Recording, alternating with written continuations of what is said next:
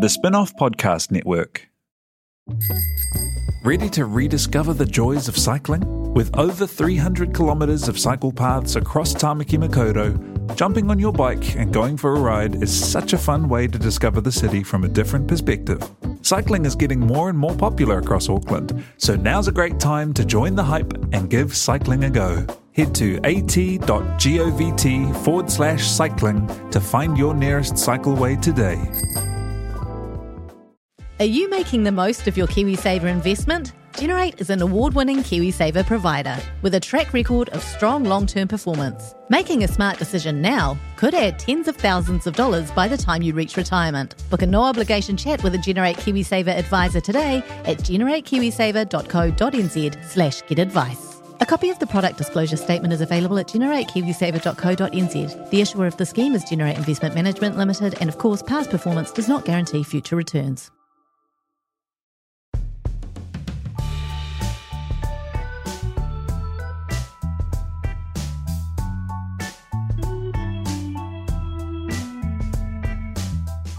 Kia ora koutou and welcome to Gone By Lunchtime. It's election year. My name's Toby Manhire and I'm very excited. Annabelle Lee, you're excited? So excited. Ben Thomas, are you excited? I'm bursting out of my skin. We got some criticism after the last pod about lack of enthusiasm, and I think that your delivery just then, Ben, is the kind of thing that people are talking about there, that kind of underplayed coolness. Somebody raised that with me. They said they heard me on a Radio New Zealand sting, and that it was kind of flat, and that it was it wasn't as enthusiastic as the other Radio New Zealand guests, which was quite a slap in the face. I think. Sorry, I'm going to try and project a bit. Hey, shall we talk a little bit about how you've been seeing other panellists behind my back? Yeah, let's talk about that. That sting that you referred to was when you had some kind of pre-cooked line that you served up like a slab of steak to the innocent morning listeners of Radio New Zealand about Jacinda Ardern wielding, I don't know, a scalpel or a... Was it something out of... Labour's Julius smiling Caesar? assassin. Okay. He's been seeing Julia Hartley Moore behind my back, Toby, on the panel. On the panel as well? He has. This does seem promiscuous, Ben. Annabelle's got her own TV show. Yes. She's a regular on Duncan Garner's The AM show. Oh, right. No, I've been on one. It's only been on a week. It's been on a couple of weeks. How do you know so much about the AM show? You spent like a whole hour with Julia Hartley Moore. I was on for 3 minutes. Is she the one who investigates? She is. Like he's seeing not only another panellist, another investigator. Wow. We should get her onto him. We should say we'd like you to investigate Ben Thomas. You've got a Fitbit, Ben. I've got a Fitbit. I'm just like Bill English. I'm using big data and algorithms to investigate social problems, i.e. why I'm so fat. I need to... Have another of these chocolate fish that I've arranged for. The only exercise I get is sort of bounding up the spin-off stairwell once a month. Speaking of impending death... I've got a very exciting announcement to make. And it's this. That this podcast and the politics section at the Spin-off as a whole, ladies and gentlemen, is now made possible thanks to Life Direct. So I think we could all pause and contemplate death, as Ben is with his Fitbit, and then go to the politics section, read Hayden Donnell's excellent piece again on the theme of death, and you can click through to Life Direct, and you can compare quotes from all the life insurance options available in New Zealand. And then you can get some life insurance. Ben's looking at me like, is this real? Have we finally sold out? Stop thinking about it. We have a sponsor. We have a sponsor for the politics section in election. It's very exciting. Did Cadbury not come through for us? No, it would have been poor timing for the people of Dunedin for us to enlist Cadbury, I think, probably. I thought as much. Although we do have chocolate in the middle of the table. We do. And we do have heaps of things to talk about. In fact, we're probably about 5 minutes in and we haven't even discussed any politics yet. But we are going to do that. We've got the big superannuation policy, and that's why we're happy to have this bevy of Generation X's here in the pod studio. It's very much like the Breakfast Club in here. It seems to me. Yeah. We're gonna chew through that, and then we're going to talk about Mount Albert and Jacinda. and Little and Kaupapa Māori and the Greens and Winston and maybe even more things. Let's start, though, with that big story of the week, the bombshell. Superannuation. Ben Thomas, tell us, what did he do? What happened yesterday? So, Bill English, after I guess you'd say a weekend of Lord-esque titillation and build-up about the release of a new policy, where instead of glowing green cars and dimly lit beaches like the greatest living New Zealander, Ella Yellich I see what you're doing. Instead did a number of kind of weird stuttery TV interviews with the tagline, let's wait and see, about any announcements or plans for National Super. When Bill English became Prime Minister, he said that he would not make the same undertaking that John Key had made about making no changes to National Super, which of course represents a huge sort of fiscal time bomb in the next 20 John Key years. went so far as to say he would resign if he tweaked so much as a smidgen. That's right, and he resigned and didn't even tweak a smidgen, which is how committed. How committed to maintaining his personal Maybe he popularity. thought about it. Maybe he was in the shower one day and he thought about it, and he thought that in itself is a betrayal of the New Zealand people. I'm going to resign tomorrow. Yeah. It's possible. We still haven't gotten to the bottom of it. I think Martin Bomber Bradbury is releasing a tell-all book that could unveil the truth later this year. But at any rate, yesterday Bill English announced that the age of entitlement would go up from 65 to 67. Currently, everyone is entitled to superannuation once they hit 65 in New Zealand. Doesn't matter whether you're a billionaire or a millionaire or an impoverished worker whose back gave out 10 years earlier. Politician.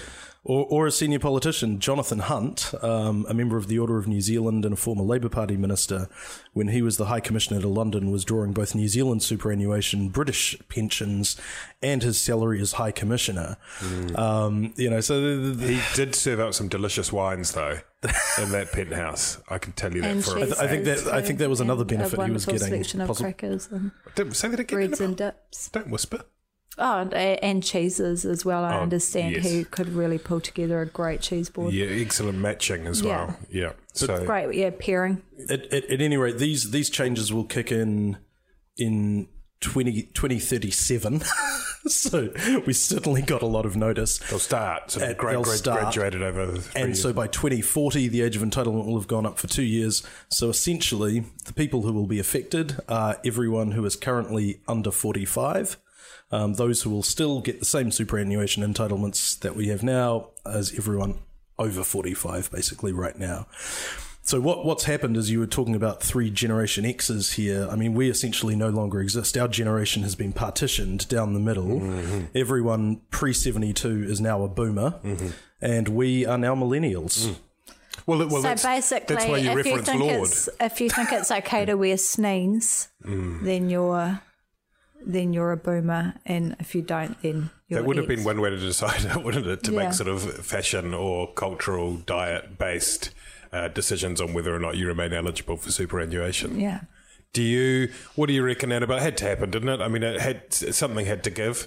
I admire Bill English for being upfront about it before an election. Obviously, it's not a hugely popular policy. Superannuation, for whatever reason, in New Zealand is considered to be absolutely tapu. Is it the only inflation-adjusted benefit that we provide? It's not inflation adjusted, it's adjusted against the average wage. Yeah. So it's actually been outstripping inflation over the past 15 years. So it's actually, in terms of, the dole and disability benefit, they're indexed against inflation, which, is about 1% or whatever, 0.5% per year over the last 10 years. Superannuation actually goes up whenever workers get a pay rise. So do old people.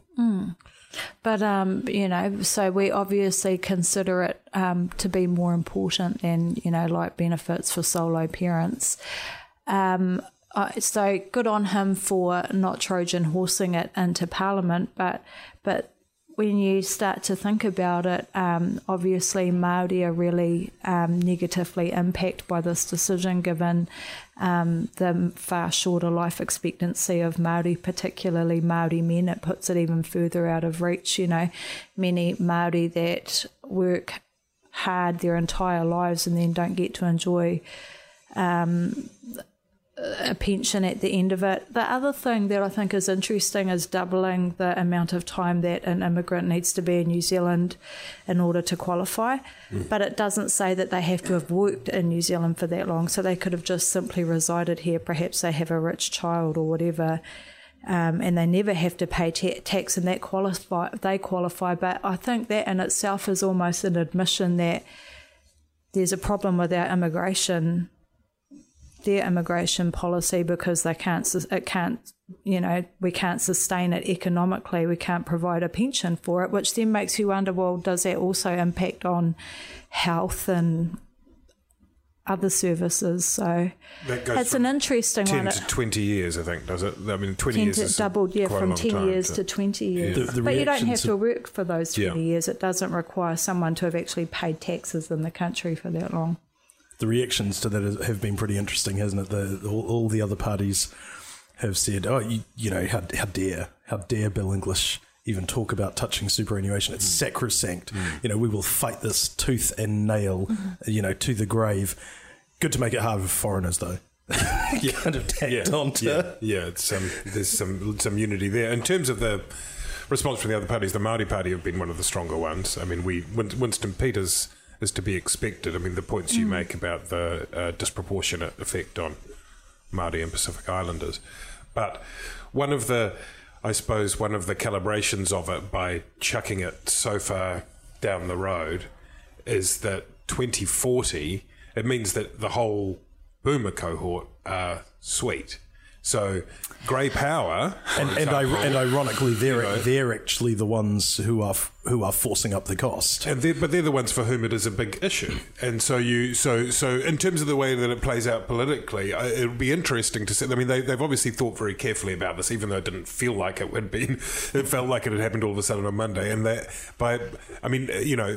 people for whom the huge voting generation in New Zealand are basically, in terms of their own back pocket, aren't affected. And so you have, I think it might have been Guy Nesbitt calculated this morning that it's a $50,000 transfer, redistribution from people our age, in effect, to people who will qualify, to people born in the, before 1972. It's quite a lot of money, right? Look, and that's why I think it's a positive announcement. I think the policy, it's far too far in the future. But at the same time, I think Bill English should be congratulated for even bringing it onto the table. Even by kicking it into touch, he's at least admitting there's a game on. And now, as I said, we've effectively been partitioned into boomers and non-boomers now by this policy announcement. And I hopefully that will get a kind of broader debate going about what's affordable, who actually deserves what. Do boomers need and the quasi-boomers who used to be in our generation deserve that same kind of lead-in time? And can we look at things like means testing? Means testing is a big one. Yeah. Why in God's name does a poor 40-year-old need to be transferring $50,000 worth of tax to be redistributed to a millionaire 60-year-old who's going to retire in 5 years, who owns 6 houses in Auckland? And people say, well, those are examples on the margin. Those aren't examples on the margin. There's a huge concentration of wealth in the baby boomer generation right now. Baby boomers. It's going to continue to grow in any case. $20 billion is what is in the year 2031. I think is what it's going to cost. I think it's somewhere coming up towards 2/3 of the total welfare budget is going into superannuation. I mean, what do you reckon, Annabelle? Is that right? Means testing that would excuse me, that would pick up lots of the people for whom retirement is a necessity, but it does seem a bit weird for people, and I know plenty of them who are in their late 60s who continue to work and continue to earn decent incomes. Well, I think that's one option, but there's all sorts of things that could be explored, like actually getting corporates to pay a fair amount of tax. I'm sure would probably make it a lot more affordable. But I'm no economist, but I mean, obviously, in terms of Māori, I feel that although it's great to, put this issue on the table and have a talk about it, my understanding is that there hasn't been a whole lot of consultation going on with the Māori Party, and he hasn't really addressed anything to do with how this affects Māori, and it's a big issue. So, well, it's interesting, isn't it? Because it was presented as a government announcement. But it's really a National Party policy. Yeah. It was presented at the post-cabinet press conference after meetings with cabinet, blah, blah, blah. But it's not really government policy, it's National Party policy. Insofar as it won't be implemented until after the election. There is an opportunity for the people to vote on that, among other things. And it's New Zealand first catnip. Yeah, and I mean, it may still... It's perfectly possible that it could persist beyond more than one election, even if it gets knocked out of the next one. But if the New Zealand First Party and the Māori Party are both dead against it, then the reality of it being introduced is pretty slippery, right? Well, look, I mean, it does open up the space for a policy entrepreneur. Is this Gareth Morgan? Well, look, TOP have some pretty strong views on this, as far as I am aware. The ACT Party, just as a disclaimer, I've done some work for ACT earlier this year, but I think, David Seymour's been pretty strong this morning, I think. He sounds like some crazy spin-off blogger, the way he's going around the shop, attacking the boomers. He does. Sorry. My record on feelings for the boomers is long and unimpeachable. We need to get a boomer, and we need to have like a token boomer in this pod at some point. I'll see if I can find one. I'll nip down to Hollywood Bakery later on. That'd be a good idea. The politics of it, though, as well, in terms of Bill English cutting the cord, fresh start. He had lots of criticisms already about whether he was going to have a big new idea, whether he was just the caretaker prime minister, whether it was just a sort of extension on John Key. This is a very clear signal that he is his own man, no? Yeah, and he's been, this is an issue that he's been talking about for a while, but just wasn't really given the space to do so because it was a no under Key. But again, I do think that it's admirable that he's talking about it before an election. It's not one that most politicians want to have a discussion about, but a discussion should be had.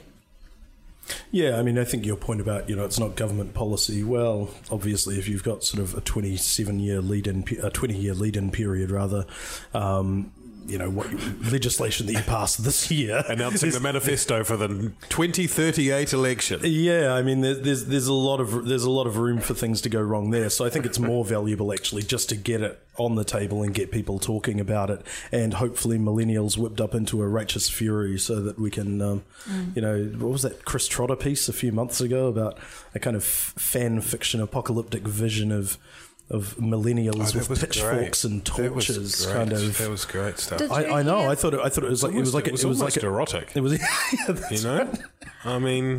really. Did you hear Chris Trotter this morning talking about there's a proposal to allow 16-year-olds to vote? Yeah. He came out very strongly against it. Did he? He did indeed. No fucking kidding. I think Bill English has also denounced that. So I think it's a great idea. I think it's a good idea as of yesterday.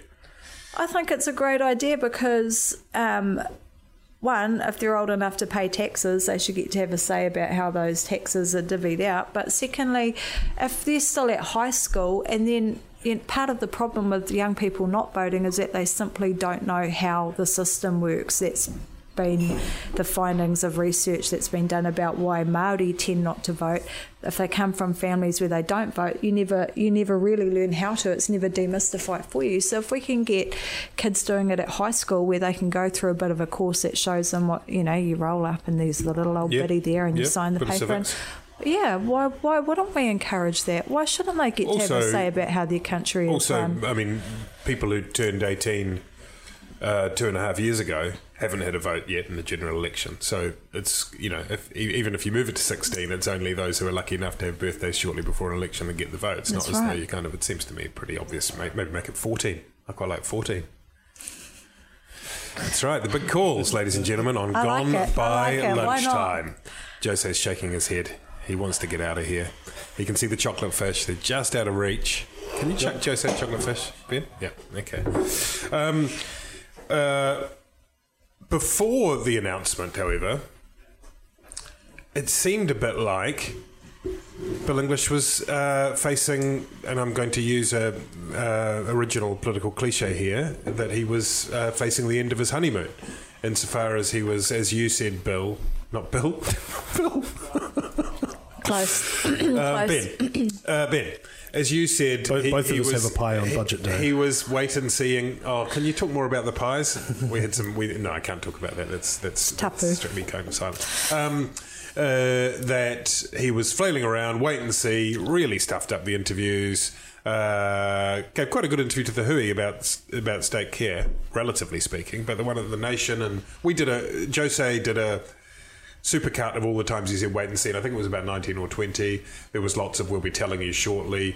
That came on the back of the cock up, really, with the announcement of the swimmable, wadable rivers targets with Mr. Minister Nick Smith, as well as pressure over the workers on drugs, blah, blah, blah, blah, blah. Has Bill English sort of torn back the initiative, got the momentum back? Former parliamentary staffer Bill Thomas? Bill English is a very thoughtful guy, and I think there was a lot of discussion about, prior to him becoming Prime Minister, after he became Prime Minister, because there wasn't much of a lead-in time to that, about, in interviews, he really thinks about the question and he answers it.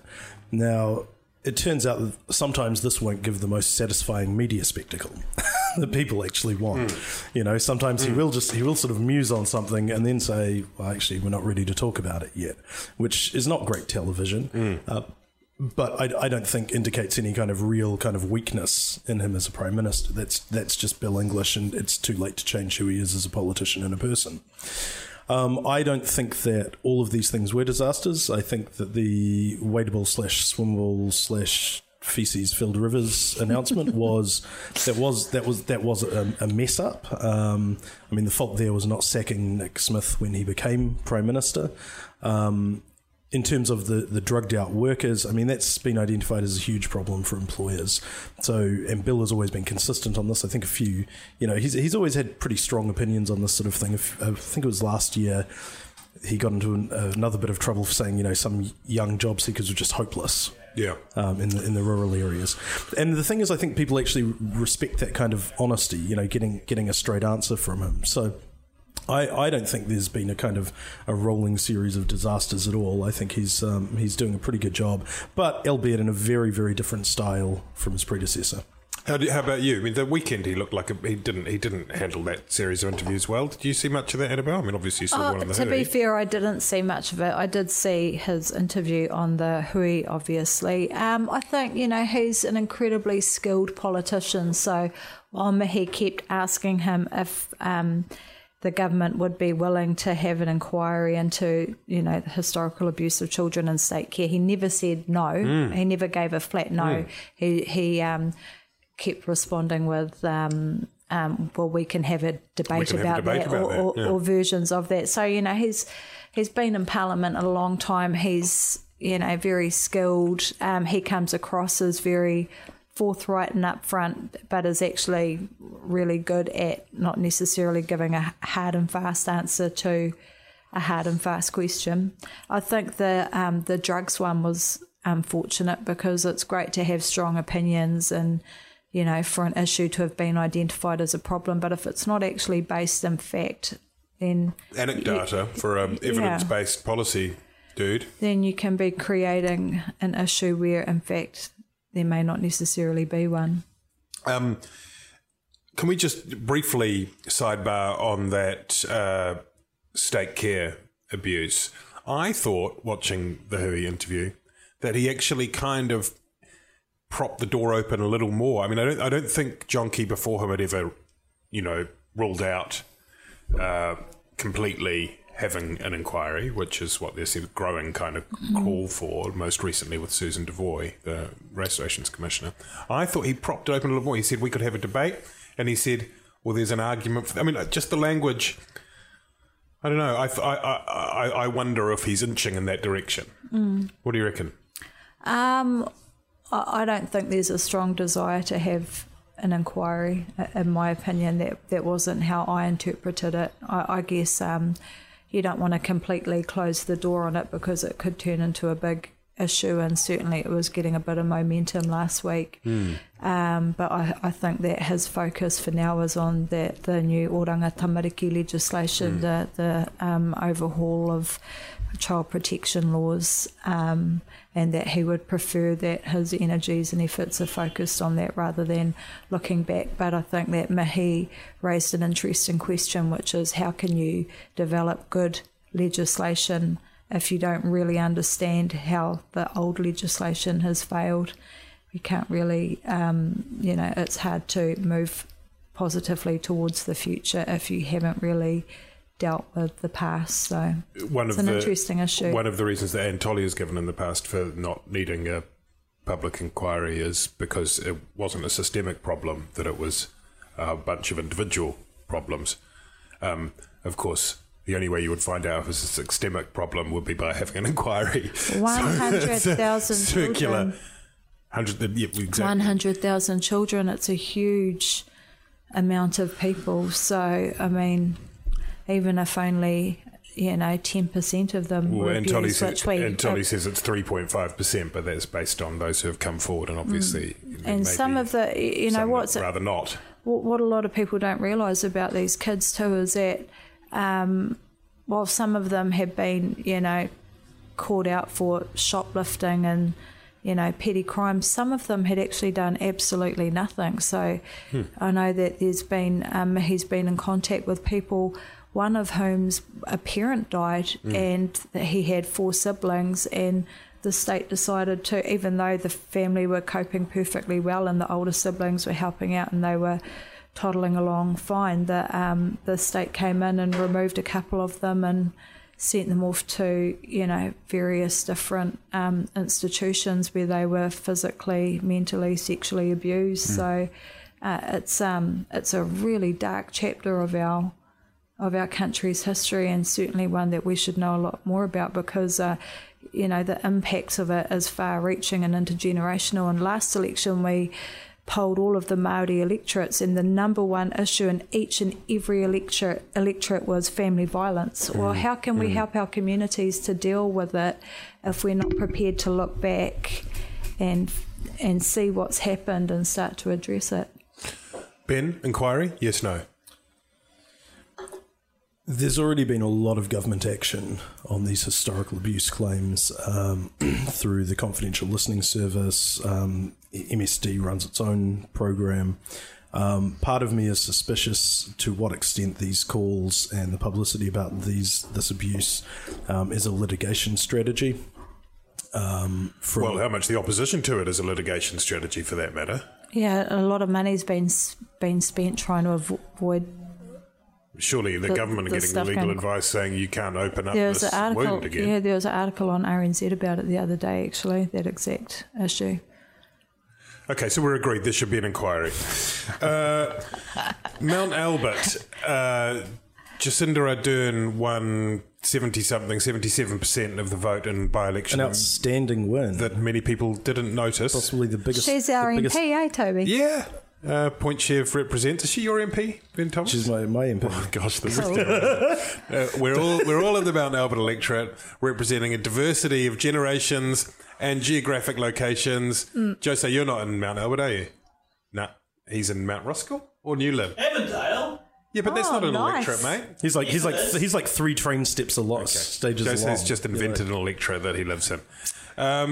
Real politics. Real talk from Jose Barbados. Now, Jacinda, who managed to do away with her surname completely in the course of this by-election, much like Adele or Rihanna. She's just Jacinda now. Beyonce. Mm-hmm. She had this really, I mean, all right, turnout was low. There was no national candidate. There was no New Zealand First candidate, no ACT candidate. But she did tremendously well. And then in a rather brutal act of the gods, it turned into a minor crisis for the Labour Party, that they just can't win. And then that all played out with whether or not Jacinda should be elevated to the deputy.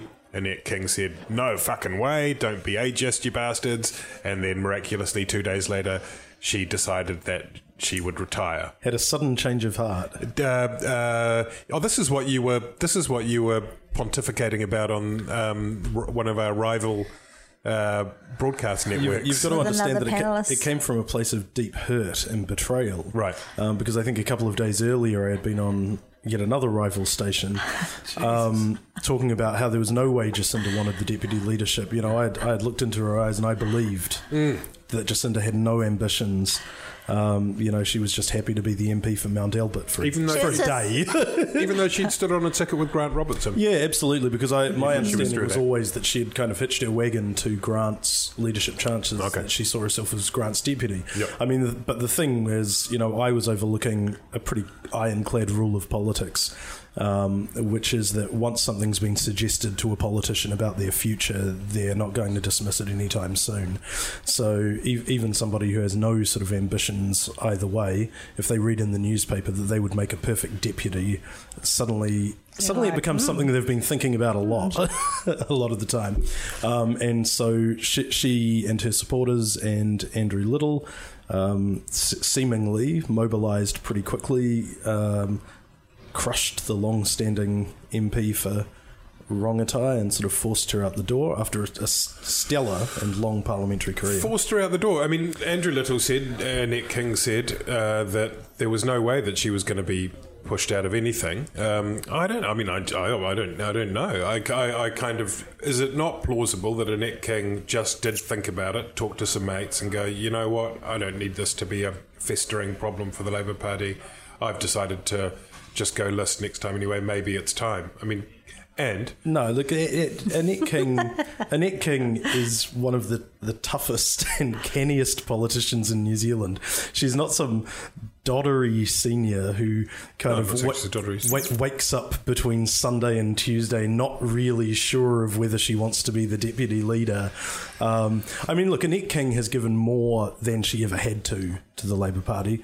I think one of Wellington's worst kept secrets is that she wanted to retire in 2008 and leave Parliament. She's given up a couple of chances to be Wellington's mayor over the last 2.5 terms.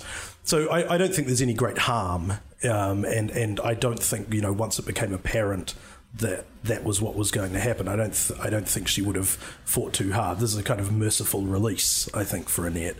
But this idea that, you know, she may have just called up Andrew and sort of said, I've had a change of heart. I've actually thought about it. I've considered some of the press gallery's columns, and I think they have a point that maybe I am past it. and Annabelle, it just doesn't happen. Annette King made the decision herself. Andrew Little showed his ruthless streak, or as Ben Thomas would have us believe, it was somehow this incredible Brutus-like move on the part of Jacinda herself.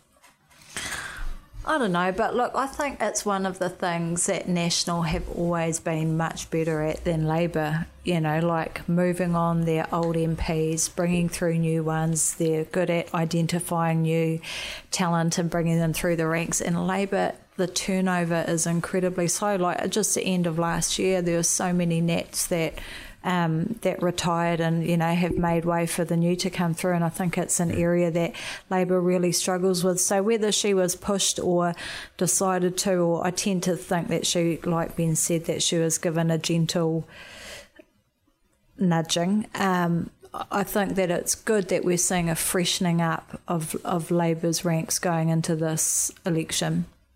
And I think someone, you know, young and fresh like Jacinda will be a nice counterpart to English and Bennett. Will it provide a problem when Jacinda overtakes her leader in the preferred Prime Minister polling? Yeah, of course it will. I mean, the reasons that were advanced for making Jacinda the deputy leader are just as applicable reasons for making her leader. She is an extremely engaging media figure. She's extremely likeable. She's got a very good presence. She's got real cut through with the public, which is the one thing that Labour leaders since Helen Clark have really struggled with. So she's got shiny, silky hair. We don't need that kind of sexism here. Annabelle, you wouldn't say that about... She does. You wouldn't say that about Simon. I say that about Toby. I hear you have heard said it about Toby, but it's... It's true, she does. She does objectify me from time to time.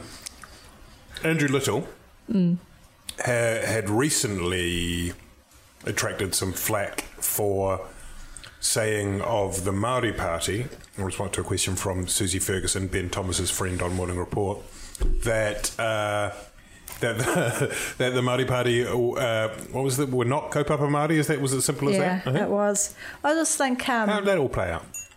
I just think there's certain insults that politicians that only certain politicians can make of each other, and I think it's perhaps a lesson that both Andrew Little and Gareth Morgan need to learn.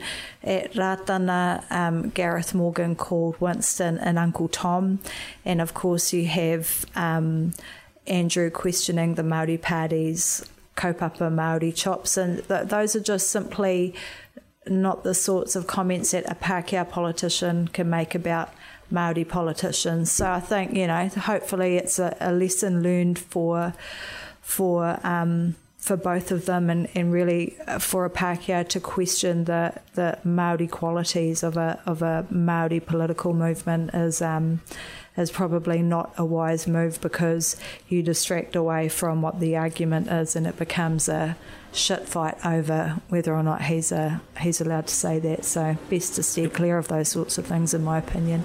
But it was tactical, wasn't it? But it was a sort of slightly elevated urban liberal way of making the distinction between good Māori and bad Māori. So the same sort of thing that Don Brash and Hobson's Pledge do, but instead saying, look, good working class Māori who would vote for Willie Jackson versus these iwi elites. Or equally what Bill English said over Waitangi, like there's the good Māoris over here in Ōrākei and the naughty ones up north. So yeah, I guess it's part of the same thing, but I just don't think it's wise for Pākehā politicians to kind of approach a debate from that angle, because it's never going to go down well. It kind of underscores, though, doesn't it, how the battle for those Māori seats is going to be quite heated, with the Mana Māori deal and Labour desperate to hang on to what they've got. Yeah, and I think too, there's going to be a sense of, I don't want to sound too heavy, but perhaps a sense of betrayal on behalf of the Māori Party, because, Willie Jackson has been in their corner for a long, long time. So for him to go across to Labour and now be firing shots at them, when he was being lined up to stand in Tamaki, or as so rumour has it, they're going to be hurting over that, and I guess that's understandable too. The Green Party, meanwhile, in Mount Albert, with Julianne Genter and her bicycle / hoarding, were disappointing, I suppose, even though Julianne Genter spent a lot of the campaign trail, what there was of it, saying that she thought Jacinda would make an excellent MP for Mount Albert. Their problem, in a way, is they've had their conference, haven't they? Their general meeting where they sort of kick off their list selection, and they've got a problem, haven't they? In that they've got a whole lot of young and interesting and smart women, and they've got some list rules that are kind of quite fundamentalist diversity, which is going to really help the older men in the Green Party. For the party of youth, they have a remarkably old caucus. I mean, their youngest MP, or their most youth-identified MP, is Gareth Hughes, who I think is a mid-30s father of two in the suburbs. I think Julianne Genter is a little younger. I think the Greens, I don't think they were disappointing in Mount Albert. I think it's pointless to sort of say how there's nothing you can draw from a first-past-the-post by-election in terms of what the performance of a minor party in an MMP election will be like. What it did show is that Labour and the Greens were working together under the MOU, which I think is positive for both Labour and the Greens. But yeah, I mean, that's right. They have these really quite, candidates who, if nothing else, will get a lot of media attention and will be really positive in getting their message across to younger voters like us, millennials. Hayley Holt, Chloe Swarbrick. I did my makeup in somebody else's car. And but they do have this aging caucus now. I'm this sort of consensus decision making. Who are the oldies in their caucus? Kennedy Graham, Denise Roche, David Clendon. These would all be sort of over 50s. Catherine Delahunty. Stephen Browning is going, isn't he? Catherine Delahunty's leaving. There's probably another one who is we don't even remember the name of. That's how much. Well, there's the person who replaced Kevin Haig, whose name I can't remember. What about Jojo?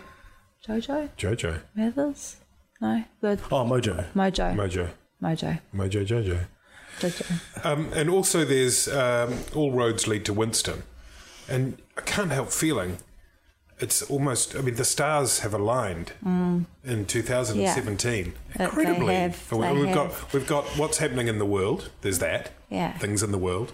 Patterns in the world, and we don't want to overstate that. Yeah. We've got record levels of immigration in New Zealand. We do. We've got fresh scandals about foreigners buying New Zealand property. We do. And we've got national super, and the gold card shifting up a few years, albeit in the far distant future, when we'll probably all be dead.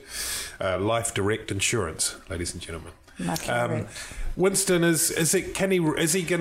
don't know. Is he gonna make hay? Is it gonna be? Are we talking? Yeah. Are we talking 15% for New Zealand First? There's going to be 17%. So much hay. Yeah? There's going to be a lot of hay. All winter hay for the horses. Just hay. How much hay? That song, Hey Bill Thomas. Hey. The first election I ever voted in was 96, like most millennials, and that was where I think during the campaign Peters got up to 24% in the polls, and that was based on sort of ostentatious houses in Howick, which was the first sort of Chinese bashing kind of wave. And similar sort of situation. The government had been in for quite a while. It was only a second term national government at that stage, but it seemed like it had been a while. Labour was looking quite weak. Helen Clark hadn't really established herself, and he really made hay. And I think, Bill English is a very different politician from John Key, and the prediction is that he probably won't be quite as good a campaigner in terms of the easy sort of media style that Key had. Andrew Little, for all of his strengths, and I think he is a good politician, he's not a great retail politician, and he hasn't really connected with voters. That leaves a lot of room in the middle for somebody who is a strong sort of, in these kind of presidential campaigns that we've started, that we see under MMP, that leaves a lot of room for the spotlight to go on Winston Peters. Yeah. For a grouchy, charismatic koro to just come right through the mercurial, exciting young thing. Yeah. Ladies and gentlemen, Winston Peters. On he comes, wearing underpants over his trousers. And Shane Jones is very likely to be there too. Unless this has been massively overstated. It's Shane Jones and Whangarei. Like New Zealand's worst kept secret, eh? People have been saying it for a long time. I think I'll believe it when I see it. He's got a pretty good gig right now, in his sort of vaguely defined ambassadorial. But there's only he's got a great gig, but this is a guy who loves the argy-bargy and the cut and thrust. And once you've paddled through all the swim up bars in the South Pacific, you sometimes feel like it's time for something more. They don't have a great movie selection at the hotels either. Okay, stop. We're going to talk a lot this year. It's going to be lots of fun.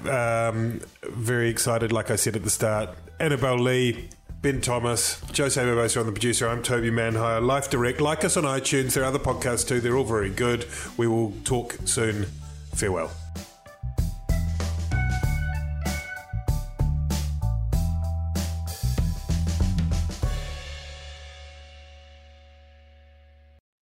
Kia ora e te iwi, Te Aihe Butler here, podcast manager at The Spinoff.